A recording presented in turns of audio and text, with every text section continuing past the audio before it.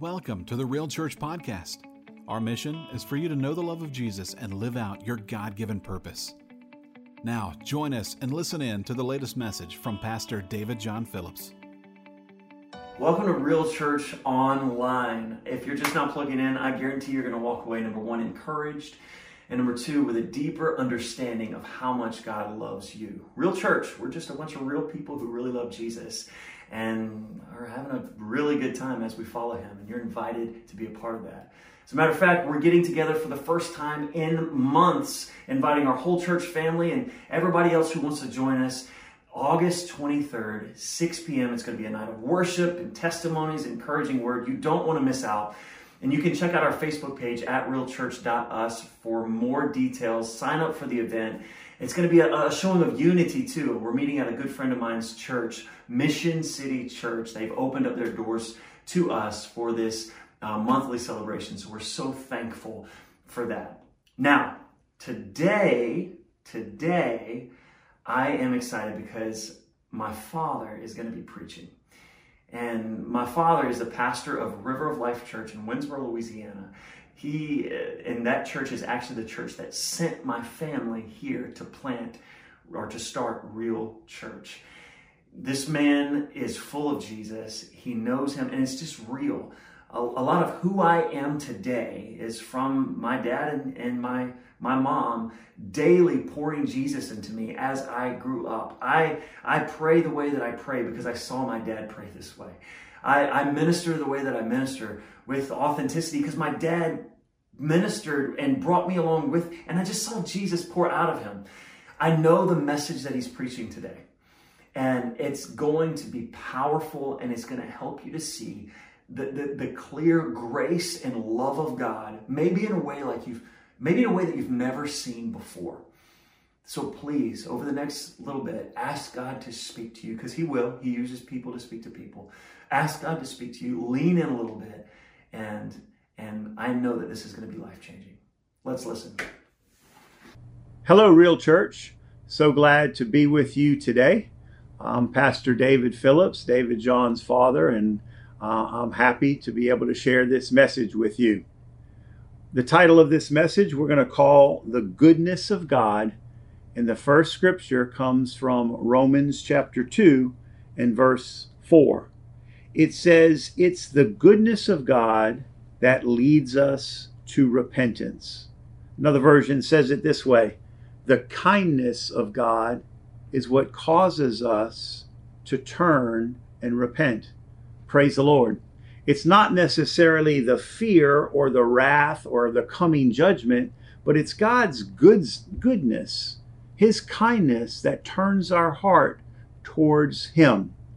Another way it's said in James chapter 2 and verse 13 is mercy triumphs over judgment. Man, how many of you are glad that mercy triumphs over judgment? I like a simple definition I like to give, that mercy is not getting the punishment we deserve for our law breaking or sin, and grace is getting the goodness that we do not deserve.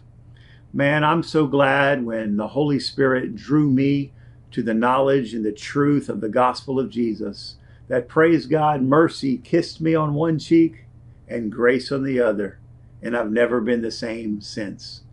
Let's look at a practical application story of God's kindness leading people to repentance as seen in the life of Jesus Christ walking the earth.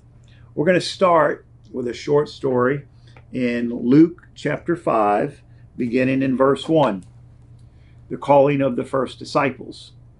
One day, as Jesus was standing by the lake of Gennesaret, same thing as the Sea of Galilee, with the people crowding around him and listening to the word of God, he saw by the water's edge 2 boats. They were left there by the fishermen who were washing their nets. He got into one of the boats, the one belonging to Simon, and asked him to put out a little from the shore. Then he sat down and he taught the people from the boat. When he had finished speaking, he said to Simon, "Put out into deep water and let down the nets for a catch." Simon answered, Master, we've worked hard all night and haven't caught anything. But because you say so, I will let down the nets. There's something that Simon saw in Jesus to be willing to take his advice and go let down the nets one more time. Now, Simon grew up as a fisherman. This was his trade. This is what he did for a living. And he knew the fish, and he knew that lake, that Sea of Galilee. He had worked all night and caught nothing. He just didn't think it was the right time for the fish to be biting. But he saw something in Jesus, and he listened to him, and he went out and he put down the nets one more time. Then the Bible says, when they had done so, they caught such a large number of fish that their nets began to break. So they signaled their partners from the other boat to come and help them, and they came and filled both boats so full that they began to sink. Now let's just don't read over this. Let's stop and think a minute. Imagine if you were a fisherman and this was your livelihood, and you work hard to catch a few fish to sell, to be able to have enough food to provide for your families and take care of you and your needs. And there he was working all night, and there's no fish. And this Jesus comes, uses his boat to teach the people on the side. Then he goes and lets down the nets.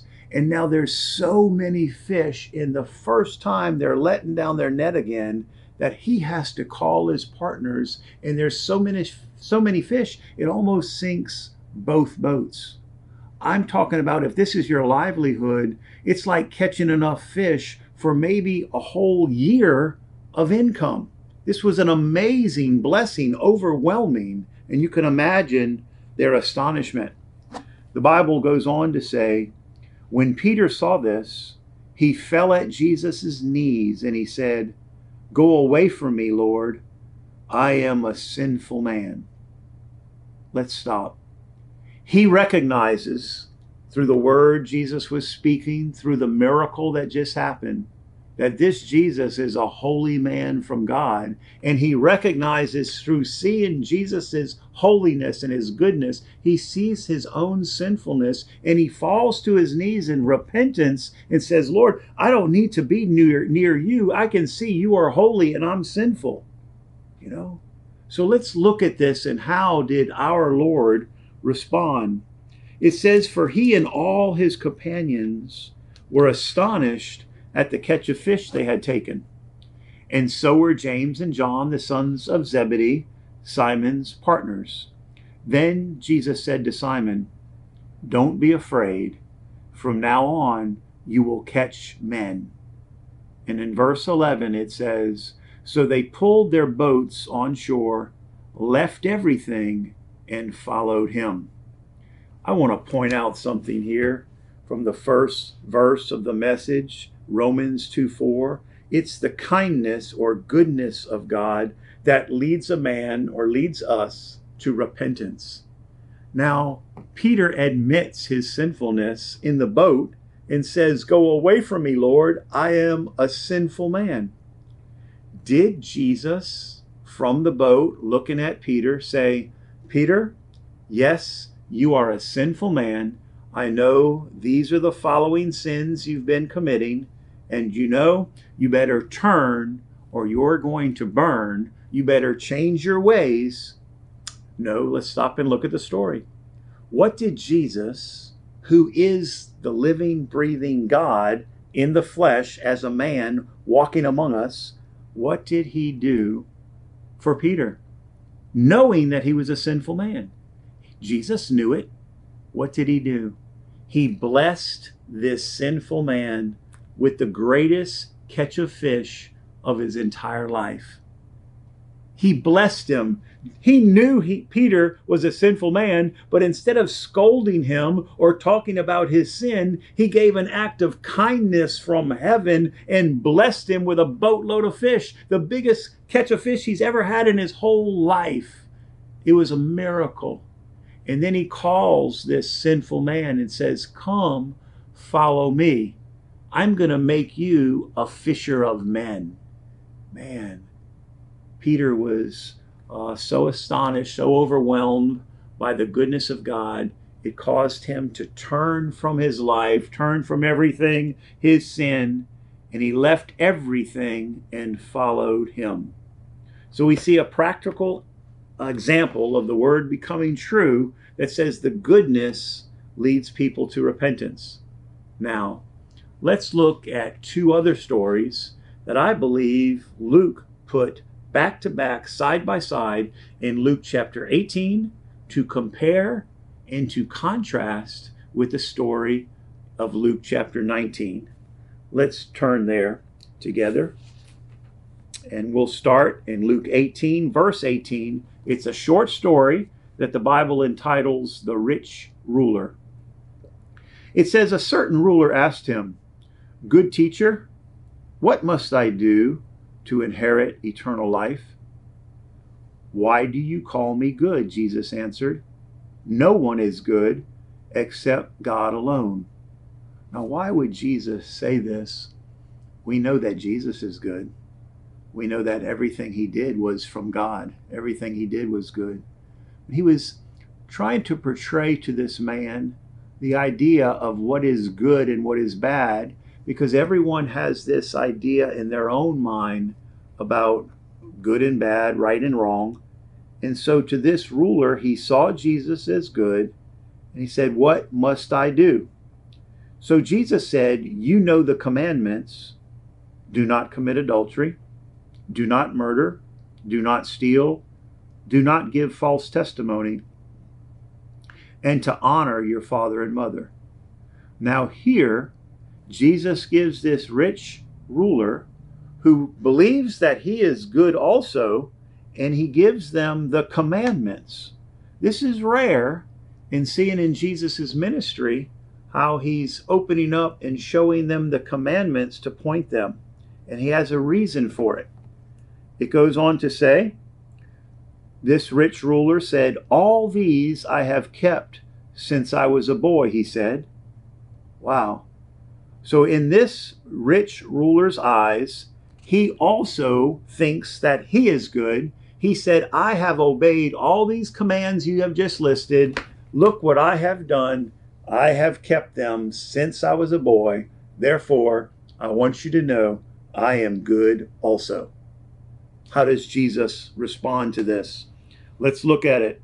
When Jesus heard this, he said to him, "You still lack one thing."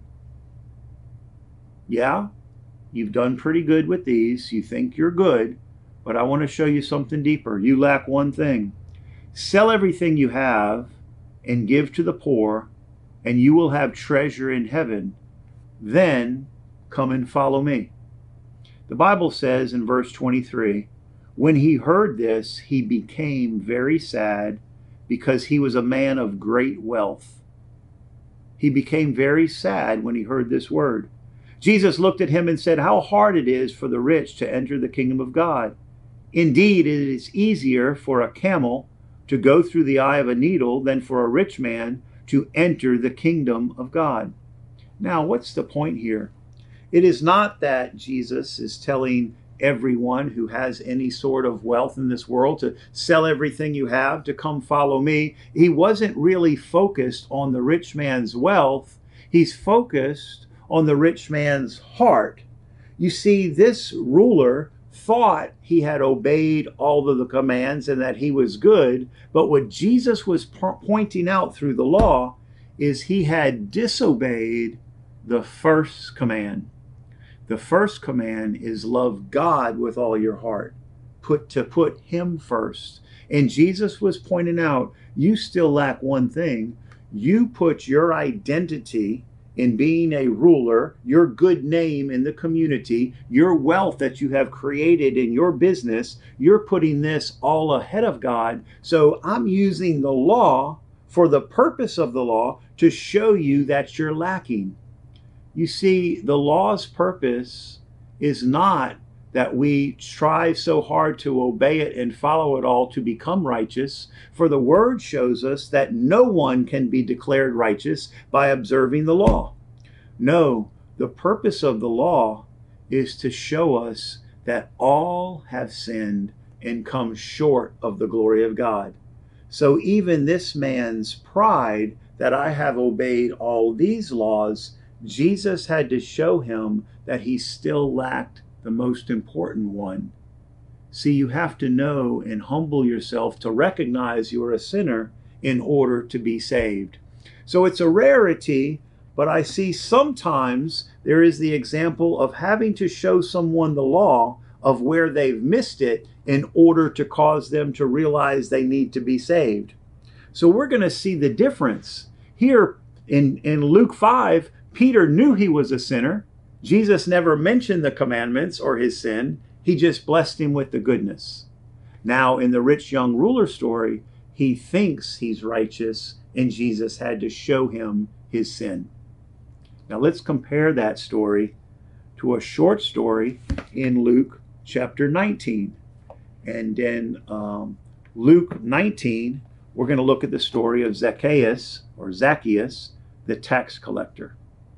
Zacchaeus, the tax collector, Luke 19, verse 1. It says, Jesus entered Jericho and was passing through. A man was there by the name of Zacchaeus. He was a chief tax collector and was wealthy.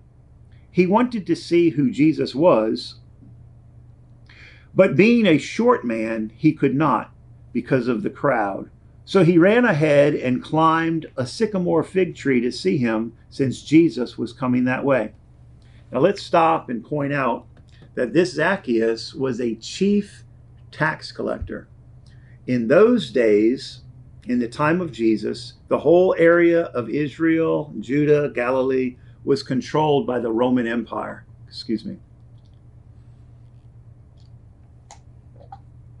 So we can see that Rome used some of the citizens of the Jews to become their tax collectors. So here you have a Jew collecting the taxes from his own people to give to Rome.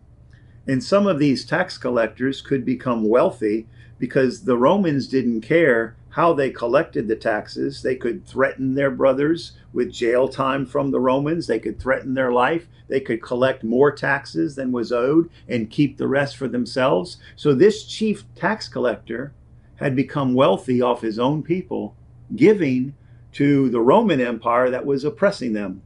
So he was hated by his own people, and he was used by the Romans. Yet he had become wealthy, but something in his heart was longing for truth and righteousness. He heard about this man, Jesus. He heard about the miracles and the teaching he had done. And now here he is coming through his own town. There was such a crowd following Jesus that Zacchaeus thought to himself, man, I want to see him, but I can't. So he ran ahead, he climbed a tree up in the branch of this tree just to get a glimpse of Jesus Christ. He had a longing in his heart. Let's see what happens next. When Jesus reached the spot, he looked up and said to him, Zacchaeus, come down immediately. I'm going to go to your house today. So Zacchaeus came down at once and welcomed him gladly. First of all, I want to point out that Jesus knew Zacchaeus by name, and he knows you, each and every one of you, your family members, those who are in Christ and those who are still wandering out there outside of Christ who haven't received him. He knows you all by name. And just like he stopped to point to Zacchaeus and to call him and to welcome him and say, I want to be your friend. I'm willing to come to your home. I'm willing to enter your home, to be with you, to sup with you, to be a partaker with you. I'm willing for you to be with me. He's saying that to each and every one of us. So this Zacchaeus, who was a chief tax collector, who had stolen and done evil, Jesus is saying, I'm coming to your house. I long and want to be with you. Now watch this. All the people saw this and began to mutter, he has gone to be the guest of a sinner. They had their own religious mindset. They were looking at this tax collector that they hated. They said, what? and they were mumbling in the background, talking to one another. If this Jesus is really the Messiah, if he's really from God, why would he want to go to that man's house? That man's been stealing from us and robbing us for a long time. He's a cheat and a liar. He works for the Romans. Why does Jesus want to go to him? And they began to wonder about Jesus. Could he really be a man from God? Why is he going to hang out with the sinner? I'm glad Jesus did. He's a friend of sinners. Hallelujah. So he said, all the people began to mutter, he's gone to be the guest of a sinner. Verse 8. But Zacchaeus stood up and said, Lord, look, here and now I give half my possessions to the poor, and if I have cheated anybody out of anything, I will pay back 4 times the amount. Imagine this. There's a crowd walking down the road.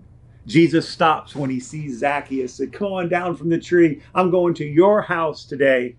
And then the crowds begin to mutter, begin to wonder what's going on. They follow him. They go all the way to Zacchaeus' house. They open the doors. Jesus comes in. A crowd comes in with him. There's people standing outside the house listening to see what's happening. And there, as Jesus blesses him with his presence, what does Zacchaeus do? Zacchaeus repents from his heart and says, look here, Lord, if I've cheated anyone, I'm going to pay them back. And today I'm going to give half my possessions to the poor. Remind yourself, what did he say to the rich young ruler? The rich young ruler who was rich, who didn't want to give to the poor. Jesus said, I want you to give your possessions to the poor and come follow me. He never said that to Zacchaeus. He didn't say, Zacchaeus, you're a sinner. You've been cheating people. I want you to give your possessions to the poor and pay them back. No. All he did was bless Zacchaeus with goodness. He blessed Zacchaeus with his presence in his home. He went to the sinner and blessed him to know that, Zacchaeus, I want you. I want a relationship with you. I'm willing to come to your home. And what touched Zacchaeus' heart? Was it the threat of judgment? Was it fear? Was it Jesus calling him out? No. The goodness of God, the love of God, led him to repentance. And Zacchaeus stands up and does what the rich young ruler wouldn't do. He says, today I give half my possessions to the poor. Jesus didn't ask him to. His heart was changed. And then he says this, and if I've cheated anybody, I will pay back 4 times. Wow. Imagine that. He knew he had cheated people. He knew he had lied and stolen. And he's saying, I'm going to pay them back 4 times over. So the goodness of God touched Zacchaeus in such a way, now his heart is changed. He has repented from his heart. And now the goodness of God in him wants to flow out and bless others. What did Jesus say to this? This is amazing. In verse 9, Jesus said to him, today salvation has come to this house. Jesus didn't call him to the altar and have to say some sort of prayer. Jesus' presence was there, and the goodness caused the man to repent. And right there, he believed in Christ. So Jesus acknowledged it, and said, right now, today, salvation has come to this house, because this man too is a son of Abraham. Verse 10, for the Son of Man came to seek and to save that which was lost. Isn't this an amazing story? How practically we see Romans 2:4. It is the goodness or the kindness of God that leads a man to repentance. And we see it happen in Jesus' life. He blessed Peter, who said he was a sinner, with a boatload of fish. It changed his life forever. He talked to the rich young ruler who thought he was good and showed him where he fell short. The man turned and walked away. And then Zacchaeus, who also knew he was a sinner, was blessed by the goodness of God coming to his home, and he repented right away. without Jesus even asking him to. This message of the good news of the gospel is so good. We have received his love while we were yet sinners. Let's go and give the same to others. We, the Christians, the body of Christ, are friends to sinners, and we reach out to them and give them the goodness of God. And it is God's kindness revealed through your life that will lead others to salvation. God bless you all. It's been great to be with you today. Thanks for listening to the Real Church Podcast. If you have questions, comments, or would like to get to know us, be sure to check us out on social media by searching Real Church Clearwater, or visit us online at www.realchurch.us. If you'd like to play a part in what we're doing, you can do so right where you are. Your prayers are powerful and effective. You can also be a part through giving. Go to realchurch.us and click the Give button. Whether you're praying, giving, or serving with Real Church, you are playing a part in every life being changed. Thank you. Until our next podcast, be blessed. We'll see you next time.